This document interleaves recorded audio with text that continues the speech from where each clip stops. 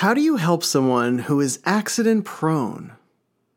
That was the challenge facing Earl Dixon on a daily basis. His wife, Josephine Knight Dixon, kept burning herself and getting small cuts as she worked in her new kitchen. The options to treat these cuts and burns in 1920 were frustrating. A bulky bandage could be applied, but on something like a finger, it became an even bigger nuisance than the wound itself. Homemade remedies amounted to tearing pieces of fabric and clumsily applying them to prevent bleeding. But getting them to stay was an even bigger challenge. Earl worked at Johnson & Johnson at the time, which produced sterile surgical products during World War I. To help his wife at home, he combined two Johnson & Johnson products together, gauze and adhesive tape. Earl stretched out a long piece of adhesive tape and put a strip of gauze across the center of it. He then put a light fabric on top of it to keep the tape from sticking to itself and rolled it up. Whenever Josephine cut herself, she would unroll a segment of it and cut a strip from the roll, applying the sticky bandage to her wound. It was a quick and easy fix, helped to prevent infection, and helped Earl and his wife with minor injuries at home. But with his creation, Earl felt he was onto something much larger than he initially imagined. He presented it to his boss at Johnson & Johnson, and the idea made its way to the company's president, James Wood Johnson, who recognized its potential. The company acquired a patent and produced the first Band-Aid brand adhesive bandages. Since then, over 100 billion Band-Aids have been sold worldwide. Earl Dixon took a simple idea, an adhesive gauze, and turned it into a household staple that has lasted for more than 100 years. In the toy world, Kathy Van Ness changed the industry of action figures, dolls, and plush creations as a soft goods designer. She played an important role in producing some of the most iconic toys of the past 4 decades, on lines like Strawberry Shortcake, Disney, Care Bears, and one nearest to all of us, Star Wars. This is Kathy's story in her own words. This is what it was like to work at Kenner and on Star Wars toys in the 1970s and 1980s. This is a conversation with a true innovator and a true toy legend. And this is Star Wars, Prototypes and Production.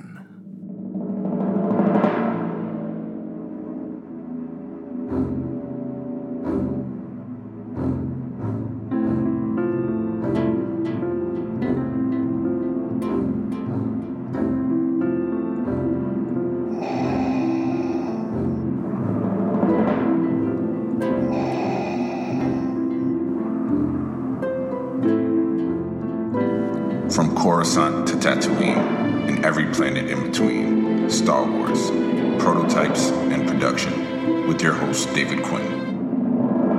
Vader. It's a trap! Yes, Master. Right. Whoa, we're gonna have company! Have to stand and fight. The more you tighten your grip, Tom, the more star systems will slip through your fingers. I want to learn the ways of the Force and become a Jedi like my father. The Force will be with you, always. Kathy Van Ness is a problem solver. That's how she describes herself, and there truly isn't a more fitting description for her role during her 50-year career in the toy industry. She entered the toy world with a fine arts background before quickly becoming an asset in the creation of girls-focused toys and soft goods items. The term soft goods refers to various aspects of toys. Basically items like capes and cloaks for action figures, clothing accessories and hair for dolls, and plush and stuffed toys. Kathy worked at many different toy companies, beginning with Knickerbocker Toys in 1973. After Knickerbocker, she became the senior manager of soft goods and doll design at Kenner, where she spent 2 decades working on lines like Rose Petal Place and Star Wars. From there, she spent time building the girls' toy division for major companies like Tyco, Cap Toys, Toy Biz, and Playmates Toys. And beyond helping each business to expand its toy offerings in a meaningful way, Kathy's designs are still used today and define many of the toys created over the past half-century.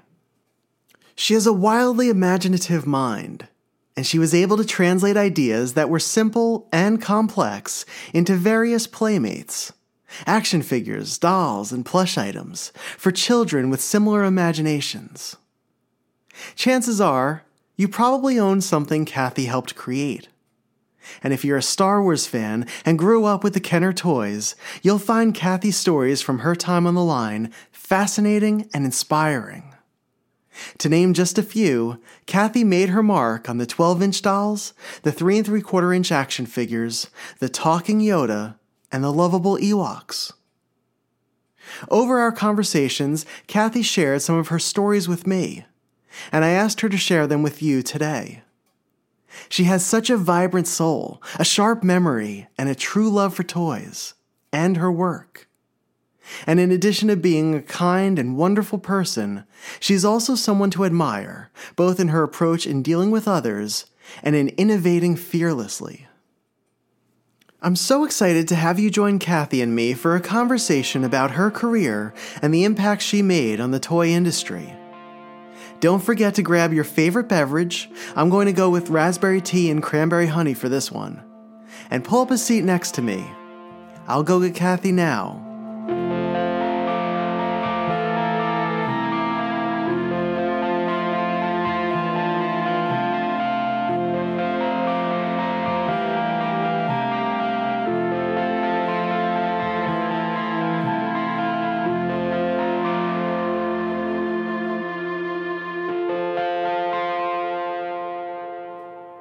Kathy, I don't get to say this enough to many people, but I want to thank you so much for playing a part in my childhood and in my sister's childhood, in making the toys that the two of us played with growing up, and they're now the toys that I collect as an adult.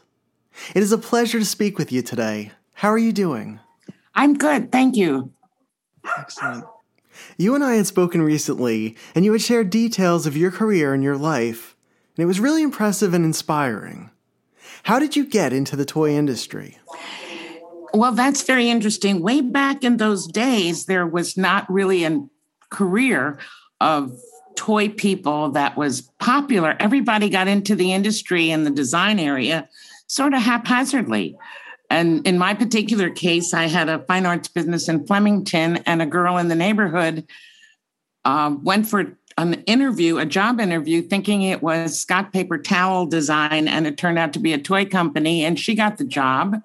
And everybody that was in the office that he was gathering together for his design staff came from all walks of life. One was a secretary in the office that kind of sewed crafts and things. He put her in the design department. He put this girl, Jane, that I knew in the design department, and she came by and said, gee, we need somebody who can draw. Why don't you come by?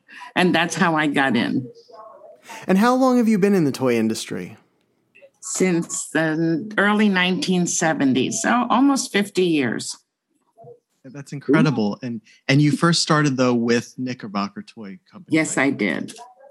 My very first toy on the market was the Mickey Mouse Puzzle Blocks and the Raggedy Ann dollhouse.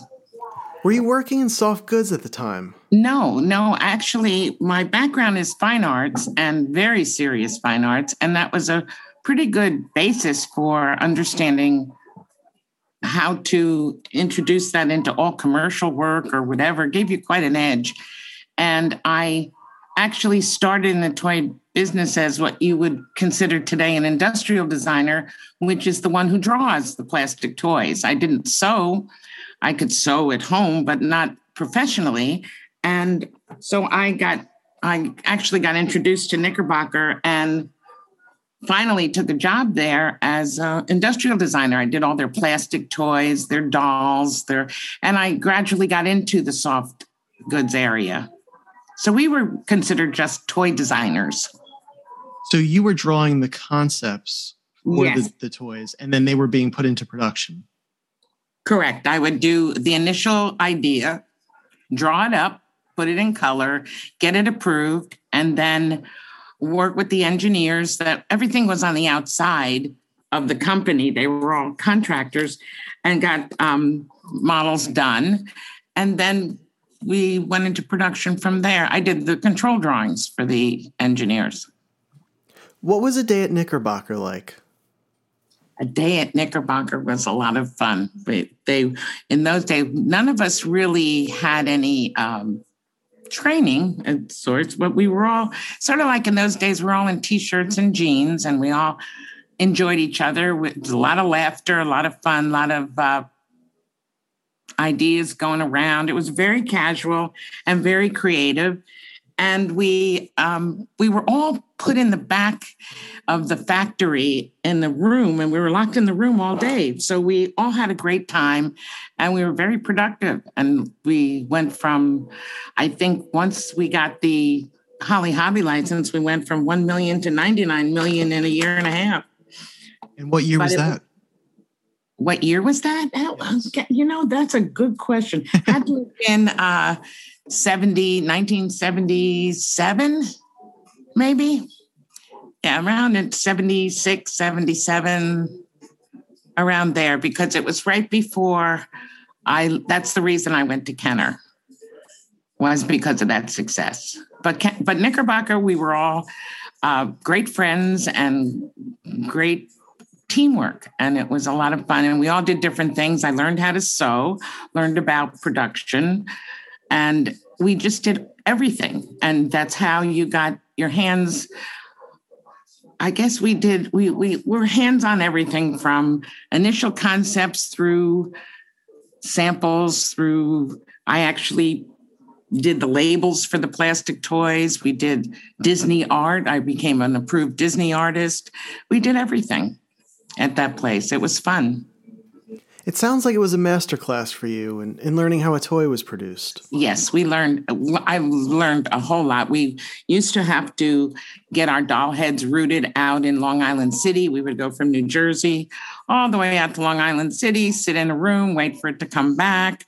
And being that the president of the company was our age, so it was really because I was young in the 70s, it was really a young group. And he was unreasonable, which made us all band together more. And he would say, okay, I want 25 new concepts in 2 weeks. And we would sit there and look at each other, and then we'd have to think of the craziest things we could ever come up with. And he would pick one, and that's the one we would probably manufacture. And so the assignment was sort of like original ideas, revise the line, spring line, the stuffed toys, because Knickerbocker was a stuffed toy company initially. And I was brought in to bring in the plastic toys, which was what his idea was. And the third idea was knockoffs, because we didn't do television. So he would send us out to the stores and say, look around, look what you can see what we can do. We can do with that. So it was crazy, but it was fun. It was a lot of fun. So we learned a lot, though. We did. Did you find it to be stressful at times, or was it that the overall excitement of not knowing what you were going to be doing day to day? It was always fun. I would not say Knickerbocker was ever stressful. It was not a stressful job, no. That's wonderful. It was a lot of problem solving on the product line. The people that we all worked together, we had such a great time together. So it was really fun. So I would say the stressful part was the idea that we didn't make any money. We could hardly live. At Christmas time, he would say, oh, we're going to get a bonus. And we go in there and he'd flip through the catalog and say, oh, you worked on this? Oh, you worked on that? Didn't so-and-so help you with that one? And at the end, he would say, and what does your husband make? What did he get for a bonus this year? And all of those were factors on. And of course, we got next to nothing. And so it got to be, he became our common stress. So we would always be, we were sort of like a little rebellious group of sorts. Like a rebel cell, like a group of people coming together and okay. So you worked at Knickerbocker between 1973 and 1979. Was there a certain point in which you felt like you leveled up, that it really changed for you what you felt you could do? That's funny you said that. The thing that comes to mind was we would work on all aspects, working with people. I can't remember his last name, Joe, the one who invented the Cupid doll. That's how far back it goes, was a friend of the Whites who owned Knickerbocker. You would work with all kinds of interesting people, and sometimes inventors would send in a thing. And this girl in California sent in a flat doll that you snap on the clothing to, and they gave it to me because it was plastic. So I designed it. I drew it up from they send in sort of a prototype and a concept type thing, and you have to make it into something saleable. And I remember being at home and coming up with the name Dolly Pops. And it was so appropriate. And I was so excited about, I don't know where the idea came from in my head, but I thought, we could license the song from way back, My Boy Lollipop, and was so excited about that. And that's when I think I realized if you could think of it, you could make it happen. And it was starting to really come together from, I'm going to say that point on, that it's something I really enjoyed doing. It's funny. What you just said was similar to a popular quote at Disney, where if you could dream it, you can do it, which seems to be the direction or the mantra that you took with your own career. Yes. And then at Knickerbocker, we didn't have any facilities in-house, and we had to go on the outside and be subjected to their knowledge. And we wanted to push the envelope because we thought of new things. And they said, no, we can't do that. And I think I had mentioned to you about the doll rooting. I would go there and he'd say, this is the only way it can be done. And I said, no, I believe it can be done differently and we could change it and it would be better. And I could never get him to do it. So when I interviewed at Kenner, walking through the department, which was, I think, 3 offices. And I saw on the floor in one of the offices where the ladies were sewing, I saw a rooting machine, and I inquired about that. And they said, oh, no, we do the head rooting here. That was a big factor for me coming to Kenner, is that anything I could think of, I actually could have materialized inside the company. It was a big draw for me. How did you make the jump from Knickerbocker to Kenner Products then at the end of the decade? Well, it started out probably naively, and that is that Bernie Loomis knew that we did such success with Holly Hobby. We were doing 6-inch vinyl dolls for every doll line we had, from Raggedy Ann to Muppets, all of them. And Holly Hobby was our biggest. And what I didn't realize at the time was we had worked so closely with American Greetings, and they had shown us the strawberry shortcake line, and we said at Knickerbocker, nah. And I said, oh, please, Rod, not one more 6-inch vinyl doll. And so we passed on it. And when I went to Kenner, that's really why Bernie was calling us in the back room where we worked, and he wanted me or Karen, this other girl who did Holly Hobby, and he wanted us to interview out at Kenner. So I went. She said she doesn't know where Cincinnati is. She's not going. She wasn't interested at all. And I said, well, I should be, and I'm going to go see what that is. So I did, and that's how I actually went there. Is I took him up on the interview offer and figured I had 2 children and needed college money, and as long as they were doubling what Rod was giving us, maybe I should consider it. So I did, and I went. Was it nerve-wracking for you at all to take that step? Yes, it was. It was. I don't know where Cincinnati, Ohio was. And it was Drew Holland that called me at 7:00 one morning and said, well, are you going to come? Are you going to take the job? And I said yes. And I interviewed for both prelim and for engineering. And it was kind of worrisome because I thought if I went into the engineering department, I wouldn't be able to do design work, that it would be too technical. But as a result of, and if I went to the preliminary department, they really did not do girls' toys or girls' prelim. it was a boys' company for the most part, and probably crafts, or they called it make and play, that Play-Doh, that kind of thing. But they really weren't known for girls' toys. So I didn't want to go to the preliminary department because they didn't seem to have the same, opportunity for me to make things happen. So I chose the engineering department, which was Drew Holland. So I said, yes, I'm coming. And that's how I got there. What was your first month or so like there? Did you notice a difference between Kenner and Knickerbocker? Well, the difference was interesting for me because I thought that the attitude of all toy designers was inclusive. And I think that what I noticed in the first month, that the people that worked there were kind of exclusive and they were more independent of each other. And there wasn't the team effort that I had experienced. And I don't mean that there wasn't a team effort there. There was, but it wasn't as personal as what I was used to at Knickerbocker. We were all good friends. We're still good friends today. We're like family.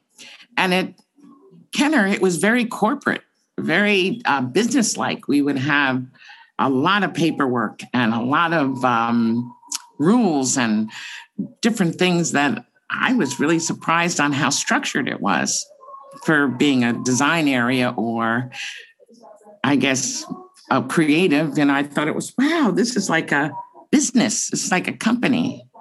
You have to understand where I was working before. It's like a free-for-all, so it's a little different. It's very interesting to hear your take on it. I think most people imagine Kenner to be more casual and kind of looser as a company. From your perspective, though, it sounds like Kenner was more corporate, which is kind of surprising. Well, yes, we had a dress code. We had, I had to do what they called man loading, which was to tell management how many hours it would take each person to do their job on the projects that they were working on. I did budgets. I did all that kind of I thought it was very corporate, but we did have fun. I mean, that's not, you can't help it. And there's a lot of silliness around the toy products, of course, because just for the nature of what they are, and you're an adult.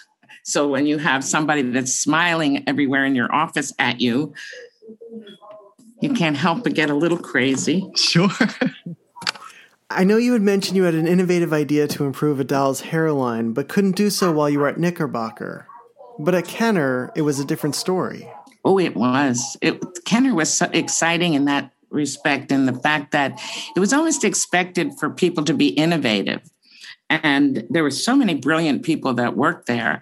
And I took that opportunity to to materialize some of the ideas that I had previous to getting there so that they could actually make it to the marketplace. And one of the big ones was the periphery on the hair rooting. And if you're familiar, I don't know if you're familiar with doll rooting, but it's a circular pattern and it's like a sewing of hair into the vinyl head, and it goes in a circle, and that's around above the ears to the back of the head, and they put it on like a shoe machine, which is a straight needle. Head goes over it, and the hair gets sewn through it.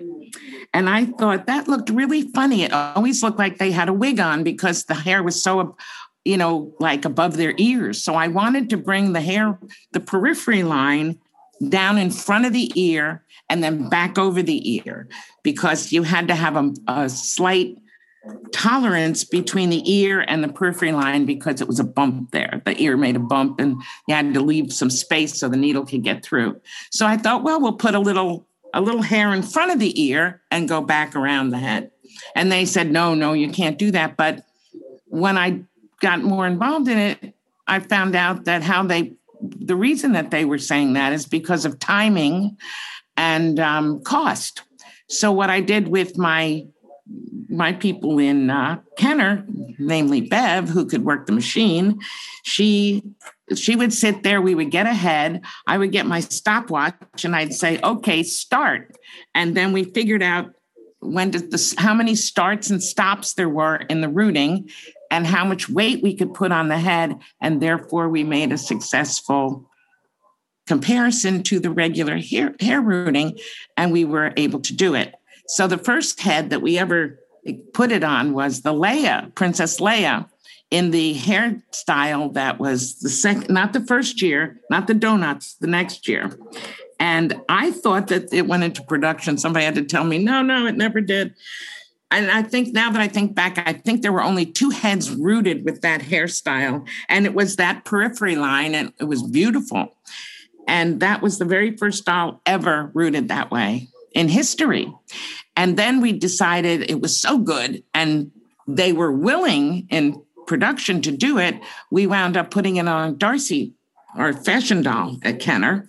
And I'm going to tell you today, and it's 2022, since then, every doll almost every doll I've seen on the market has that periphery line. It revolutionized the entire hair rooting community. And that's incredible. It is, because the hair rooting was such a creative place. We did different lengths of hair, different color combinations, all kinds of things that opened the door for designers to do with their hair. We were always interested in getting ahead of Mattel. That was our big competitor. So how long did it take to get the hair rooting? I don't know. Well, probably about a half hour. Oh, okay. I thought it was a much longer process. Oh, but still, no. I thought of it for years ago, and you think about it. Well, if you're driving in the car, if you're wherever you are, you're always thinking about how you would do it. And then I'd say, why don't they want to do it? And then they'd have to tell me why they don't want to do it. And then I would think about that. And so it's it's sort of a one foot in front of the other. And when I saw the rooting machine, I said, let's try it. And by then I had a lot of information on production hair rooting. And so I knew how to get around everything. So that's why it took hardly any time to actually make it happen. Mm-hmm. As a Star Wars fan and collector, it's nice to hear these stories about what it was like to work on the Kenner line. Could you share a little more about the creative process and your experience in working on the Star Wars toys? Well, one of them that I would say that is interesting, or maybe just from a designer standpoint, was the Ewoks. And years ago when I was at Knickerbocker, I had learned how to sew production from the other people that were there. And one of my assignments was the Bad News Bears. And they were 2 teddy bears, and we were supposed to make them from the movie. So I drew the picture, and then I had to sew them 3-dimensionally. So I don't know, I didn't have a lot of experience in production. So what I did is I cut a hole in his face in the pattern, and I inserted his muzzle in a hole. And everybody went crazy at Knickerbocker, laughing and saying, that's insane. Nobody will ever do that in production. That's crazy. All the pattern pieces have to line up. They have to be matched up and with notches and all this stuff. You have to use darts and you have to do this. And I said, no, I like the way that round ball of a muzzle looks. I want to put it in the hole. And so they all laughed, and it wound up doable. I put notches where it would work. And the little Bad News Bear had this big fat face, and I liked it. Well, everybody said it can't be done in production, and it did get done in production. And it was sort of like what a term in sewing called easing, which means it's a little bigger, it's a little bigger than the hole, the pattern piece you're trying to fit in. Well, this was hardly, but it was a little bit. So when we did the Ewoks, and we spent a lot of time on the Ewoks, and by now Star Wars was pretty popular, so everybody wanted to be involved in what it looked like and what it was. So I actually left Cincinnati, came to New Jersey, and worked with an old friend of mine at Knickerbocker, and her and I worked on the Ewok as you see it today, and his cheeks are done with the same hole in his face that the Bad News Bears have. But that was probably interesting in the sense that the Ewoks are made like no other stuffed toy. And why is that? Because everybody, for the most part, is done, I would say, I'm trying to think of the word. Most of the toys are done in a more conventional way. There's certain ways that you make a muzzle. There's certain ways that you make a curve. And the Ewok was, it was ironic that Jane was the one who said, let's put the hole in the face, because she's one of the ones who told me way back at Knickerbocker it can't be done. So obviously she changed her mind, and it can be done. And it does, and I think they do it today. But if you would use seams, you would use more seams. That's more conventional, and it's faster and easier in production for them to understand. So when you don't do more conventional pattern drafting, you have to be ready to explain it and make sure you're following it all the way through production, that it can be done in a fast and pretty consistent way. So that was another innovative thing that the Star Wars actually was a part of. So how were the Ewoks received at the company? Oh, the Ewoks. The Ewoks came in this, I think it was the second movie. And so naturally they would come to my area and say, well, stuffed toy. And I got to go to California to see the actual Ewoks and see what they look like and how they walked around and all that stuff. So that was really very interesting. It was a lengthy process because we had to keep sending it out to California to get approved. So finally, everybody got real excited about them, and I took them out because each marketing person that would bring it out there would come back with vague corrections, like make it a little bit fatter, make him a little bit taller, make him a little bit something. And I never could figure out what a little bit is, because each person that told me was a different size person. So if you're 5'4" and a little bit and a little stout, a little bit is a little more than somebody 5'11" that's thin. So it got to be, we couldn't get the final approval. And so Dave says, why don't you just go out there with your Ewok? So I went out with Kathy Kavanaugh and Howard Bollinger, and the three of us went to Lucasfilm, and George Lucas came, and he looked at the Ewok and he said, wow, this is really friendly. He would say these words like all the things that a toy is. And he actually said to Sid, who was one of the other people in his group, that if he had seen the Ewok toy prior to the movie, he would have had the costumes done to look more friendly like the toy, which probably to this day was a moment in time for somebody who was starstruck, sitting in a chair, mute and stunned. And I said, oh, this is the greatest moment of my toy career, that the licensing person who I had so much respect for liked it that much. So that was a moment. And it became very popular at Kenner, the Ewok. And all of a sudden it was getting titled The Next Teddy Bear. Well, sometimes, you can get too much of a good thing. And I said, well, everybody, it really isn't a teddy bear. Teddy bears are for the masses, whereas Ewoks are for Star Wars people. I don't know that you would just take it Ewok like you would to a teddy bear. So that was a little concerning for me, because that the expectations of the sales was way high.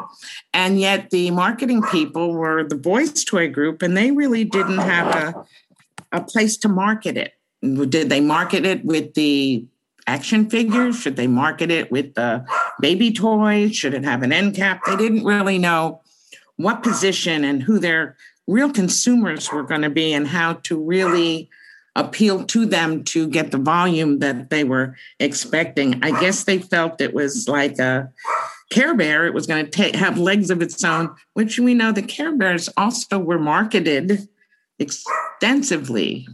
And therefore, I would say the Ewoks did, I thought, okay at retail for the position that it was with the movie items. I thought that the Ewoks did well, but they were disappointed that the sales weren't good. And as I told Steve, I said, well, if you talk to the management today, they always say, well, the Ewoks would have done better if they looked better. So I'm just clearing that up. It's not about the way they look. They look like the movie guys. Absolutely.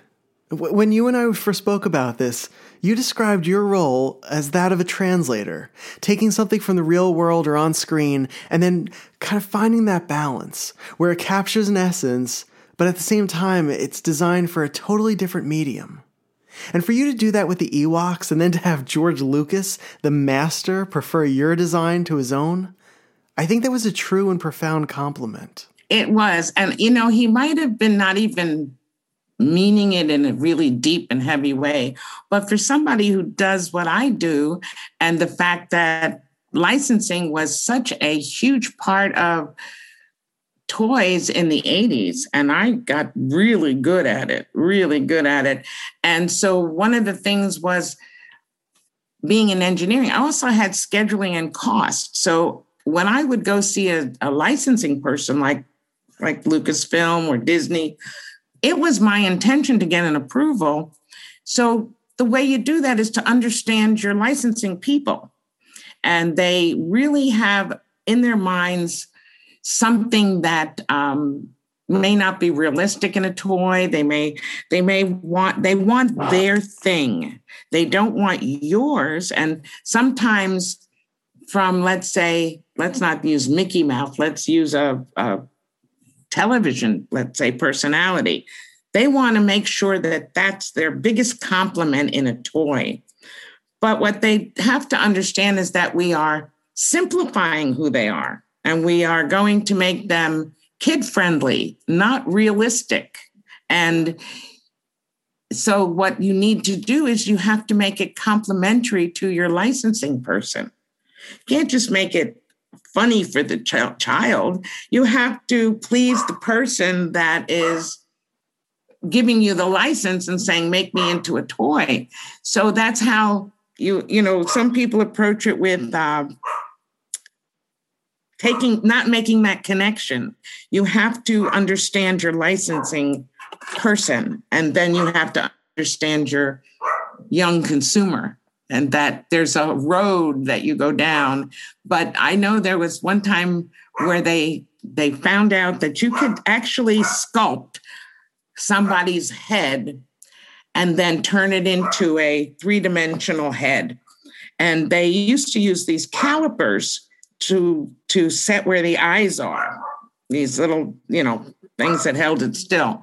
And I'm not going to mention names because they'll be upset, but there was a movie, and it was not Kenner. It was another company I was at. They made the star of the movie from this realistic sculpting thing. I forget the name of it. Something giant. I'll have to remember the name. And what happened was they did not take the head and refine it, into a toy. And so they left the little holes in his eyes where they held it with the calipers, and they didn't smooth out his face.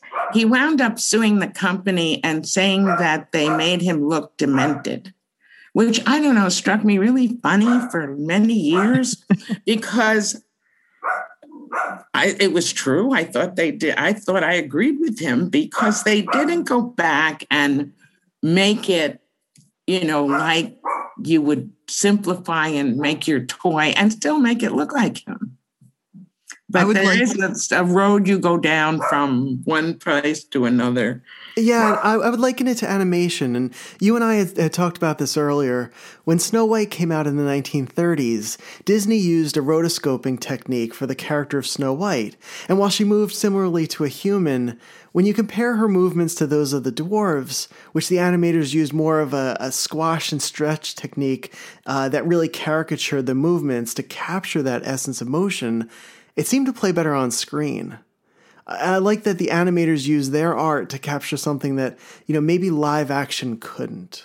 they simplify it, but Disney is probably the best at it ever because they add a sensualness to it, a volume to it, a softness to it, and it's extraordinarily appealing to people. They know how to resonate. They know who they're talking. There's some things that go from generation to generation that don't change. I know everybody says, well, you're dated. There are some things that don't change from generation to generation that comes from the soul. It's in your soul. What you think is what warms your heart, what makes you smile. You have to pay attention. Pay attention to people and how they feel and what they respond to, what makes them happy, what makes them smile.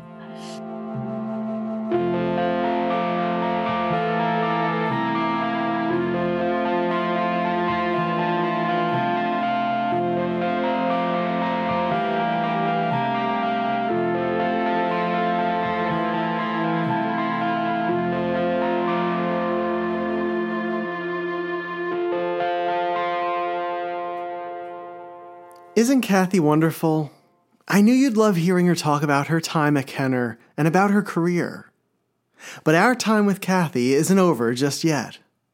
Join me on the next episode for more with Kathy Vaness on Star Wars, Prototypes, and Production.